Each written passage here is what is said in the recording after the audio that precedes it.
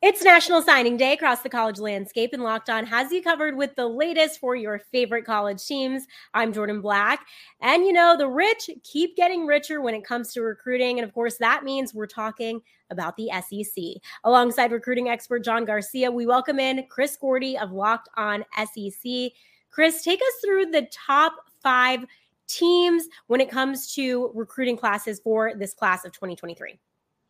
Yeah, I mean, in last year A&M had their nice little jump up to number 1 out of nowhere, and that was all fun and exciting. But now we're back to the Blue Bloods. It's Alabama and Georgia sitting right there at the top, number 1 and number 2, and then of course LSU and Brian Kelly. They continue to do work. It just seems whoever is the head coach at LSU, they're always going to recruit well because of that talent-rich state. Josh Heupel in Tennessee doing a fantastic job jumping into the top 10, and Florida was right up there. If they had closed the deal with Jaden Rashada like they should have, they would have been top 10 right there. But great classes overall, I think highlighted by Alabama and Georgia being the top dogs once again. Some really big news today, though, for the SEC, for South Carolina. John, tell us about the commitment of Nicholas Harbor, what that means for the SEC, what it means for South Carolina, just how big that is. Yeah, I think that was, as national recruiting battle from a traditional standpoint as we got in this class of 2023. So a kid from Washington, D.C., no real ties to any of his finalists outside of, Maryland being his home state. And Oregon, South Carolina battle comes down to the Gamecocks there in the end. So a huge plant the flag moment for not only South Carolina and Shane Beamer, but the SEC, another elite recruit, 5-star talent heading down to SEC country from outside of the traditional SEC footprint, which has really been kind of the detriment of every other conference over the last 10, 15 years. It's not only keeping SEC talent home, but going into your backyard and taking Texas and California and Mid-Atlantic and Northeast talent along with it. And Harbor's just the latest example of that. From an athletic standpoint, he could be a 5-star tight end or a 5-star defensive end. There are just not many human beings walking around at 6'5", 230 with those kind of accolades. So you could see why it was such a big battle and a long battle over several years for a lot of these programs. So for a relatively young coaching staff to go out and win it in South Carolina was a really big deal. And he becomes not only their class headliner, but the guy who puts that school back on notice. Hey, this is a program that's going to be ambitious and bold on the recruiting front, regardless of where you're from. And Harbor will be reflected as that poster child going forward. Chris, any teams that really needed to make significant moves in this recruiting class and maybe underachieved, if you will?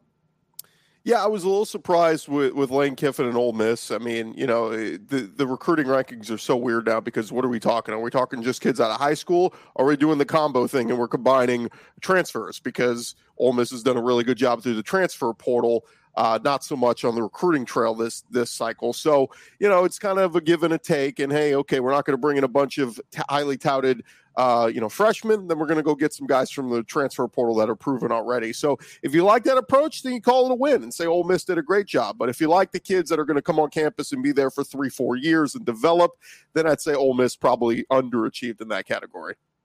But speaking of the Mississippis, John, you mentioned one of your biggest surprises being the other team from Mississippi.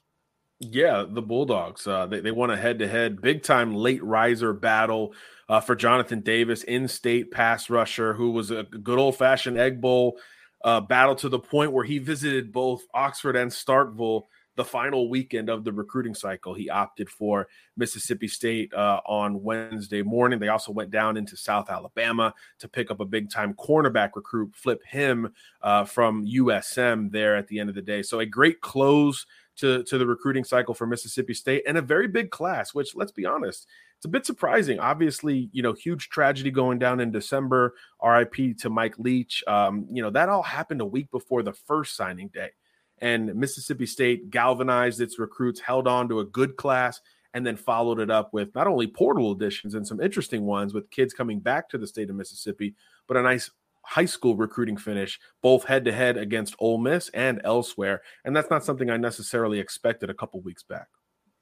Chris, Alabama and Georgia, when we talk about the rich getting richer, it's those two leading the pack. How big is the gap between those two and the rest of the pack in the SEC recruiting-wise? I mean, you know, it depends what you want to, you know, classify here as gap. You know, I would say, you know, did LSU and some of the other schools get some elite talent? Yeah. I mean, we just talked about Harbor going to South Carolina. That's elite. But Alabama got like 5 Harbors. So, you know, it's one of those things where they just keep reloading. And this is going to be an interesting offseason for both teams because we talk about stability in the SEC. A lot of other teams know who their quarterbacks are. Mississippi State with Will Rogers, you know, Jaden Daniels coming back to LSU. Alabama and Georgia are the 2 schools that are absolutely loaded with talent, but they have big question marks at that quarterback spot. So, look, you can load up all the 4- and 5-star talent you want on National Signing Day, and that's what Bama and Georgia did. But it doesn't mean anything if you don't figure out who this quarterback is going to be. Who's replacing Bryce Young? Who's replacing Stetson Bennett? So big question marks for those guys. They'll figure it out in spring ball. But, yeah, when you got 4- and 5-star talent everywhere, it makes it a little bit easier for you to keep on rolling and have dominant season after dominant season, whereas a lot of the other schools in the SEC are still playing catch-up. When you talk about recruiting, you're talking about guys who can make an immediate impact next season. So which team has a number of those guys, and which team has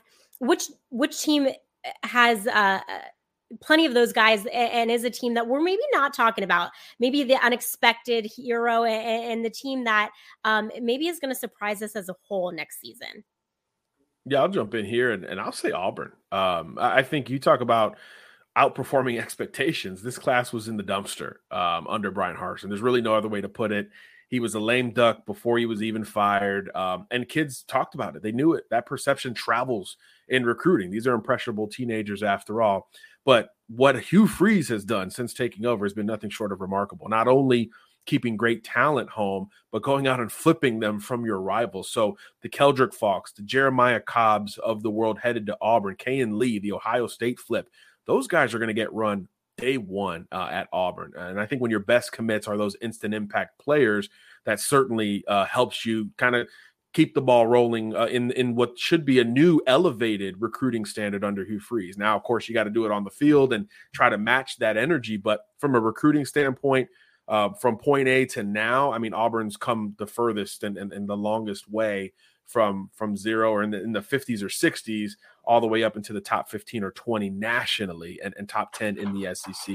If you'd have said anything close to that, every single Auburn fan I know would have signed up day one. And that's exactly what Hugh Freeze has accomplished in a few months. Anyone stick out for you, Chris?